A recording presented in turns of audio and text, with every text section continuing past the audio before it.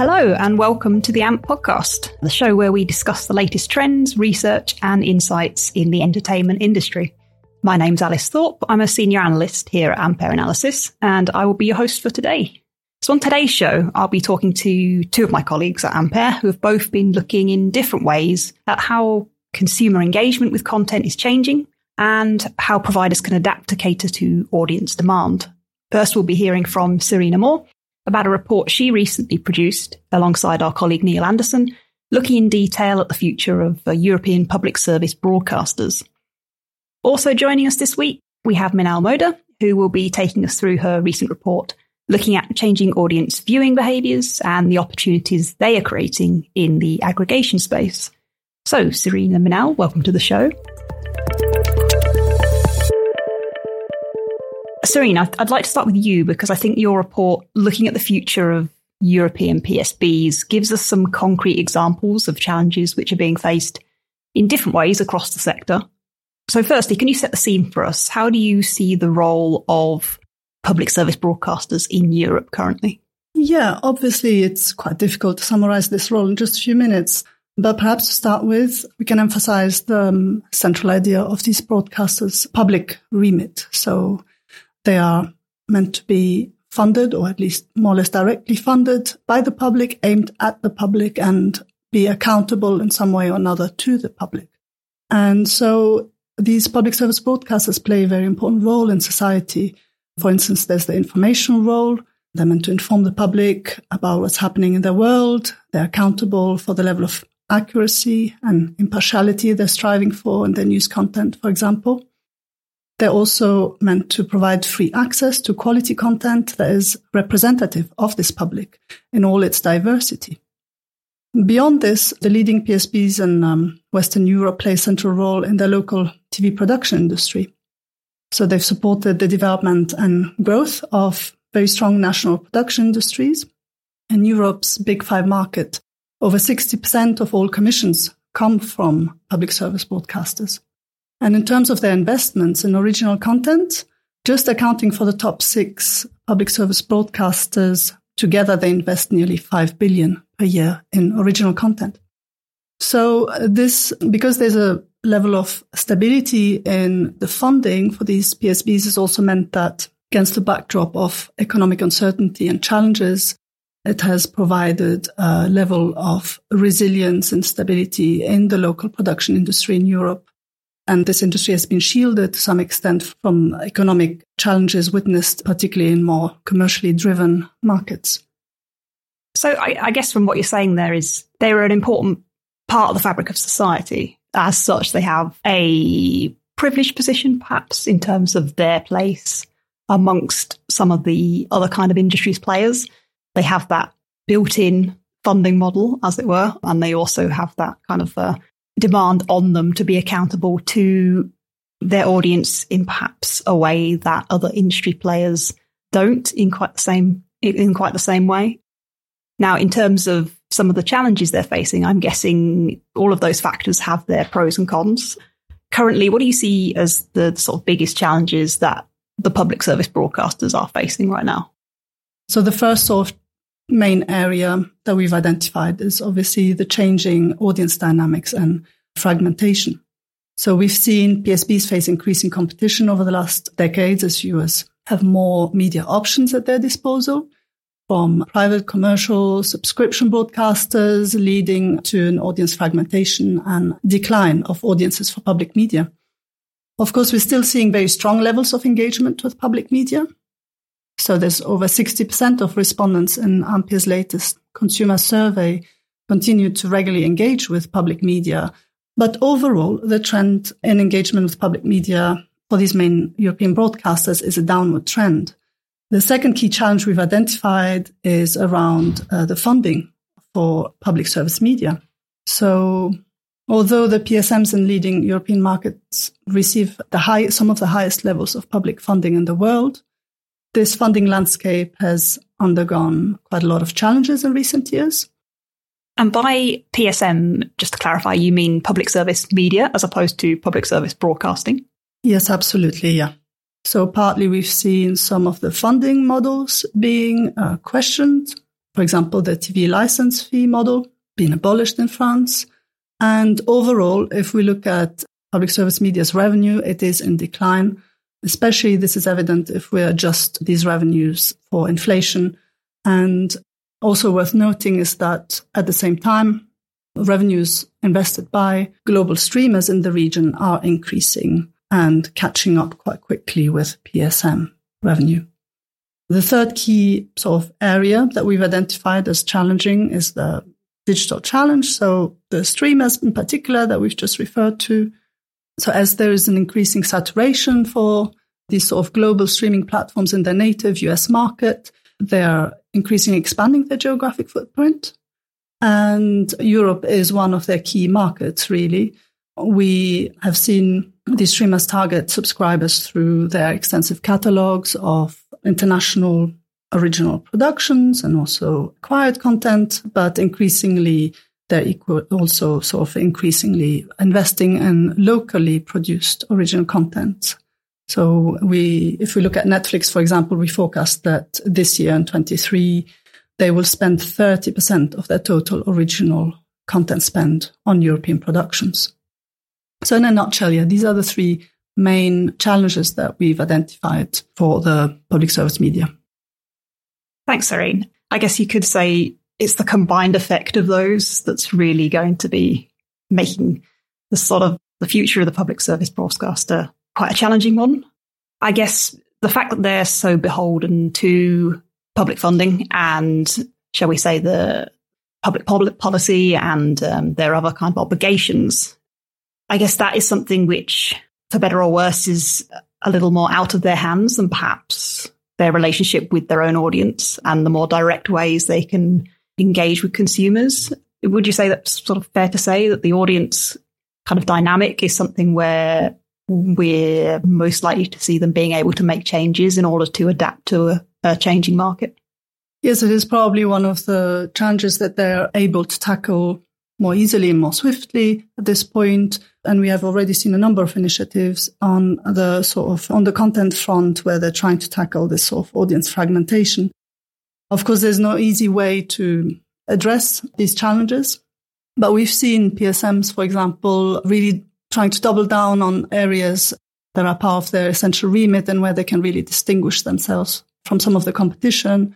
For example, with content, so more investments in news content and also in live events, some of the sports content, and let's say more widely speaking, sort of shared national experiences to really build a strong presence in this space. Also, we've seen them commission slightly more youth-oriented content in recent years. There's a slight rise, for example, in some of the genres they're commissioning, such as comedy and sci-fi commissions. So really trying to target a younger demographic here.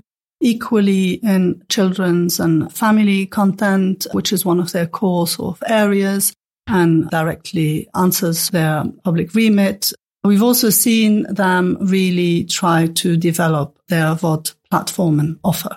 They're expanding their catalogs by partly tapping into the content libraries that they have already, equally developing more VOD-specific content, number of acquisitions as well. We've also seen them trying to start to premiere more content on their VOD platform ahead of the release on linear channels in order to attract more audiences to their platform. This is especially the case for scripted series, where we see an increasing share of scripted series being premiered on VOD, again, trying to attract especially younger demographic, I believe, through this strategy.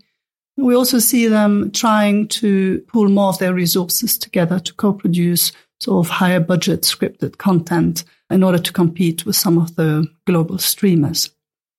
Of course, now all of these strategies are effective to maintain engagement levels and to tackle some of the challenges with younger audiences, but clearly it's still also work in progress. And there's more that needs to be done for these platforms to really gain more traction, as the increase in engagement with the VOD platforms is at this point in time not quite sufficient to make up for the loss in linear audiences for the public service media. That's interesting. So, I mean, are they going far enough, do we think, in terms of their, let's say, rebranding of their kind of output? It's interesting. One thing I noticed in your report, and you've done it here today as well, is that reference to public service media as opposed to just public service broadcasters. What we traditionally refer to as public service broadcasters, obviously, their remit has grown hugely over the past few years. And I think that sort of rebrand that they're undergoing at the minute is very much at the heart of all of these kind of challenges. But as you're saying, to a certain extent, it has to be more than just a rebrand. You have to completely rethink your content strategy. And they are starting to do that, as you say. But to what extent? And do you think they've gone far enough to actually make that happen? I mean, yes, the term public service media seems better suited to sort of capture the direction taken by these public broadcasters as they try to become increasingly more cross-platform content provider. And as you point out, whilst their VOD platforms are gaining more momentum, they're perhaps still a little bit too reflective of their linear channels and not distinct enough as a standalone platform for content discovery. So when we analyzed the composition by genre of the VOD catalogs of these public service media, we found that broadly they did mirror the genre mix offered across their linear channels. So we see that unscripted content, for example, makes up a similar share of between 40 and 50% overall, all the volumes of titles available across linear and VOD. There are obviously some differences as well. We see more documentaries offered on the VOD platforms, a bit less of the entertainment, game show formats on VOD and more of them on linear. But when we look at scripted content as well, the share of each genre is very similar on VOD and on linear. Yes, so there is an issue, obviously, also with the PSMs needing more support and funding in order to develop a more distinctive VOD offer, which would allow them to further invest in some of the strategies that I referred to earlier. They'd be able to also take perhaps a bolder approach, more risk-taking approach, be able to invest in more scripted commissions, which is more likely to yield results in terms of consumer engagement, perhaps have a little less renewals. And also, potentially, they could acquire more of the highly popular content in order to attract consumers to their platforms and also develop stronger marketing strategy and social media campaigns around their VOD releases. So yes, it is still work in progress, but we see early signs suggest that within the funding constraints that they have, a lot of the work is sort of heading in the right direction, but they need more support to do so. It's interesting that you point out acquisition as well as a sort of another avenue for them to go down. Obviously, it's a touchy subject when they have such a remit to produce their own content and cater to as diverse an audience as possible. But I think it's one way, as you suggest, for them to effectively use a kind of Trojan horse strategy to, say, attract younger viewers or, different demographics to their platforms by acquiring, outside content which they'll be interested in. And then once they're there, discovery leads them to original productions and so on. So yeah, that's an interesting point. I'd like to bring Minal in here now to expand the discussion around changes in viewing habits a bit and consider it from a more global and industry-wide perspective, sort of outside of the public broadcasting milieu. So, Minal, I know that as part of our consumer survey, you've been looking extensively at categorizing consumers based on linear and VOD viewing behaviors. Can you tell us a little bit about that, first of all, the kind of methodology and how you've gone about that, and also what kind of insights these new segments have captured?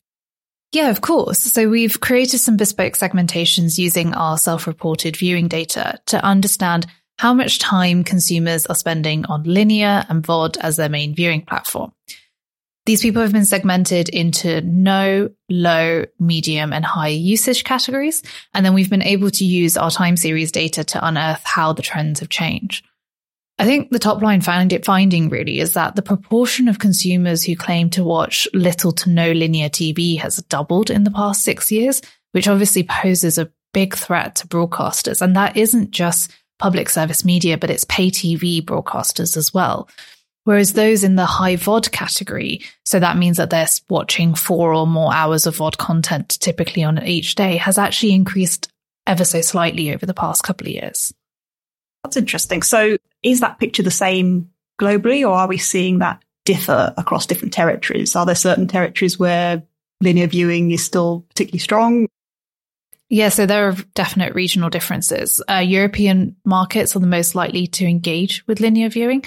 So from the analysis that we've done, we found that markets such as France, Poland, Japan, Italy, and the Netherlands are the most engaged with linear platforms. And actually what we've seen is that there's been growth with linear engagement in France, Poland, and the Netherlands over the past couple of years. So it's a pretty positive story there. However, then if we switch over and we look at a market like Italy, we've seen a significant decline in linear viewing over the past few years. And this has gone hand in hand with better broadband infrastructure, which therefore allows consumers to access OTT platforms a lot more easily. And how's the picture across different demographics? Because I'm sure that that's something which is interconnected with this issue of who is going to linear and who is going to VOD. Yeah, absolutely. So, there's no surprise that the younger audiences are the most engaged with the VOD platforms. But actually what I found quite interesting is they're still the fastest growing demographic for those digital services. Now, the main reason for this is their use of social media for video, and particularly platforms like Instagram, Snap, and TikTok. Now, TikTok, if we isolate that, that's been a real driver since it exploded onto the scene during the pandemic. And it was able to capitalize on the boredom of consumers and provide them with all these really funny videos in what was quite an intense time. But it's also been that platform's ability to not only keep those audiences, but extend its reach across older demographics that's been helping to drive that overall engagement with VOD platforms. And then if we have a quick look at the high linear category, unsurprisingly, again, it's the older demographics which are driving that. But when you look at some of the reasons why they're turning to linear, we'll come on to this in a little bit more detail in a second, but something that Serene mentioned is part of the reason is also live sport. So that ability to have national moments on linear TV. There's a bit of a chicken and egg situation here. Are people going to linear broadcasters because that's where sport traditionally is? Or are the linear broadcasters driving that sport viewing? There's a bit of back and forth there, but it shows how important sport really is to linear broadcasters and their future. It's interesting that you say as well, in terms of the way in which social media platforms are really driving viewing among certain younger demographics, but are also relevant across the board. I guess there's also an argument to be made for more platforms exploiting the power of advertising on social media to draw audiences that might not necessarily usually go to that kind of linear content to their platforms through that kind of sharing of short clips and so on. Actually, in our survey, we ask about drivers for viewing. And what we find is when you start segmenting that by different demographics, for younger viewers, they are really heavily driven by memes that they see on social media or content that they see on social. So having a strong social strategy in your marketing campaign when you're creating your own content is really key, just to diversify that demographic profile, like you said. Interesting. Yeah, I'd be interested to hear both your ideas actually here on the sort of strategies that linear channels, both public broadcasters, but also pay TV, can use to engage new audiences. So social media we've already touched on, but is it a question of, as Serene suggested, acquiring a different type of content? Are there particular audience segments or genres that are being underserved on these platforms? What kinds of insights has your research pulled out, Manel, on that?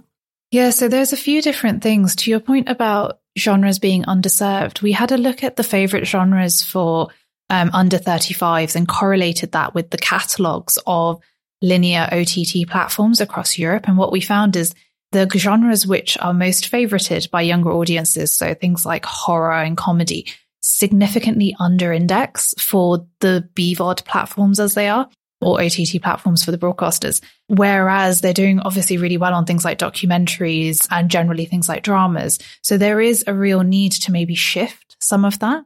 But there's also a couple of other things that they could do. So the first of those is to implement some local commissioning strategies around TV shows and films to help with the supply shortage, which we've seen both as a result of competition from the SVOD players and studio D2C platforms, and the supply shortage that we're going to see in about 18 months' time as a result of some of these strikes. And that isn't just advice for some of the public service media, but also for the pay TV linear channels too. So we've seen Sky implement this strategy, and they've got about 240 new titles in the work. And then the final thing really is more for linear broadcasters in non-English speaking markets. For them, they should really be looking to leverage the growing popularity of non-local and non-English language content by selling their popular domestic titles abroad. We've seen a lot of really high-profile success stories in this area like Squid Game, Call My Agent, and Dark.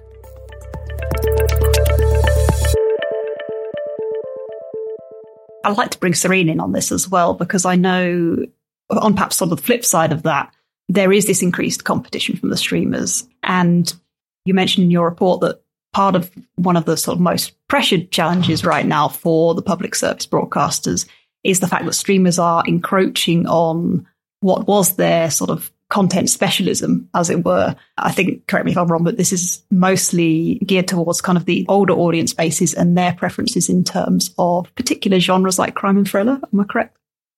Yes, absolutely. So as the streamers are seeking to expand their subscriber base in these Western European countries, they are increasingly targeting an older demographic with, for example, genres, an increase in the share of genres such as crime and thriller titles. Equally, we see more unscripted formats being developed by the streamers, so partly directly rivaling some of the sort of core central aspects of what the public service broadcasts have been commissioning. I mean, traditionally, there's a very strong association between the crime and thriller genres provided by public service media in Europe, and we see their share of the local market really starting to decrease over the years. Equally, we have seen that obviously the public service media are not able to compete with some of the sort of deep-pocketed approach to commissioning by the streamers in these kind of genres. So whereas we have very long-running yearly renewals of crime and thriller series by public service media, we have partly some quite exciting new series being commissioned by the streamers, which pose a challenge in terms of attracting audiences. And in terms of the younger demographic, I fully agree with what Minal was saying. We have started to see also a change in the commissioning levels, as mentioned earlier, by the public service media, with more offer of comedy and sci-fi genres trying to address this gap. But it is at quite an early stage, and we see sort of more alliances and co-productions across Europe to try to tackle this. But obviously, with funding constraints they are facing, it is not an easy task. It's a bit of a minefield all round, really, in terms of where you can identify that sort of opportunity and the specific niches you can fit into. Talking of specific niches, there was something else that I wanted to mention, Minal, that I pulled out from your report, which was a bit of an insight around high VOD viewers and their marked preference for movies. Could you talk a little bit about that, maybe? Yeah, of course. So within the segmentation, we can have a look to see what types of content is driving the different audiences. And actually, yeah, you're right. The high VOD segment absolutely love movies. And that's why they're turning to all these different VOD platforms, because they're being able to have those needs catered for. And what we find with those high VOD audiences is that actually they are much more likely to have a higher stacking rate. So they'll have access to a lot more services as well. So they're effectively cherry picking where they're going to ensure that if they love movies, they have the widest possible range at their fingertips. Yeah, that's interesting as well. And I guess speaks to the kind of increased competition we were just talking about. Because obviously the pay TV landscape was once very much geared around the acquisition of first movie release window rights. And that's changed quite dramatically by the introduction of the streamers.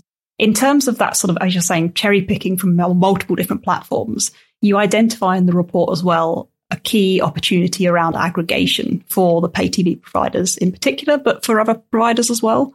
Could you talk a little bit about that and who might stand to benefit from that kind of strategy? Yeah, absolutely. So given the fragmentation that we're seeing of OTT services at the moment, there's been an increased amount of consumer fatigue, and it's been increasing over the last few years. And it's leading to audiences feeling overwhelmed by the number of services that they have access to. And there's a growing desire to want to be able to search for everything in a single place. Now, there are OTT platforms who are venturing into this space. So you've got Amazon channels, you've got Apple TV, you've got Roku channels. And what they're basically trying to come up with is a form of aggregation of different online services in a single place through which they can be accessed. So as well as the OTT side of it, you've got a lot of pay TV platforms who are doing the same thing. And actually, I genuinely think the biggest advantage there is for the pay TV platforms. Like, not only does it provide them with full control over the billing relationship and allows them to have that communication with that customer, but they're also pivoting their business model to partner with OTT platforms rather than simply competing with them. And that means that they stay increasingly relevant in what is a changing digital landscape. That's interesting as well. Yeah, I mean, we're talking about direct competition in terms of content commissioning, but also this brave new world making for some strange bedfellows in terms of partnerships as well. In terms of aggregation as well, the key advantage, I guess, is that kind of discovery environment, as you're saying. How can that boost audience awareness in terms of how content is positioned on the platform, the sort of marketing strategies that go along with that? And Serena, I'd like to bring you in on this as well, I think, because the European public service broadcasters are increasingly pushing for regulation of these kind of environments in order to prioritize and push local content to the fore. Yeah, absolutely. It brings with it a lot of challenges because, to your point, who decides what content is being surfaced first? There's a lot of murky undercurrents there because are OTT platforms paying for their content to be surfaced first? Or is it just coming up quite naturally? Obviously, there are a lot of, if you're looking at it purely from a consumer perspective, there are so many benefits. You search in a single interface, everything that hits that keyword comes up. But I can 100% see why there might be some need for regulation to figure out, to basically ensure that there is fairness across the market for ensuring that consumers genuinely do have a choice of everything they have access to rather than different platforms getting preferential treatment. Yes, I mean, from the perspective of the public service media, there's a key issue around discoverability and continuing to be prominent when it comes to smart TVs in particular. So we have huge penetration in some of these countries of these new ways of accessing content, and without regulation or intervention on that level, public service media their content is at risk of being less prominent and less accessible, which goes against sort of the remit and key value of these media. And obviously how this content gets promoted, the criteria behind it is currently not really in their controls. Device manufacturers, tech companies, and all these distributors dictate service availability and recommendations, the terms of sort of monetization of a lot of this content. And we see in the UK how the government is currently looking to address part of this through the draft UK media bill to sort of tighten availability rules and ensure that public service media, and especially like the BBC iPlayer, can be easily found on smart TVs or set-top boxes and streaming sticks, etc. Well, I think if there's, one thing to pull out of both of your contributions here, it's that the market is to a certain extent fragmented to the point that there has to be a bit of a shift now towards a more aggregated offering from a lot of different players. And I think perhaps that will mean a lot more partnerships of the kind Manal's talking about, perhaps more co-productions of the kind that Serene mentioned earlier, a bit more working together across different industry groups and players, and just having to think a little bit more creatively about the ways in which content offers change and develop over time. But thank you both. That's been really interesting. I think that's probably all we have time for today. So thank you very much to my guests for their time and for sharing their research with us today. We've heard from Serene about the future of the public service broadcasting space in Europe, and also from Manal about the opportunity in aggregation. Both of those reports that we've discussed today are available on Ampere's website, so do get in touch if you're interested in accessing any of this research. If you haven't already done so, make sure you're subscribed to the AMP podcast, as well as our weekly newsletter. And for more on Ampere's research and services, head to ampereanalysis.com or get in touch by emailing info@ampereanalysis.com. That's info@ampereanalysis.com. I'm Alice Thorpe. I've been your host for today, and the producer of this episode was Rory Goodrick. We hope you enjoyed, and thank you for listening.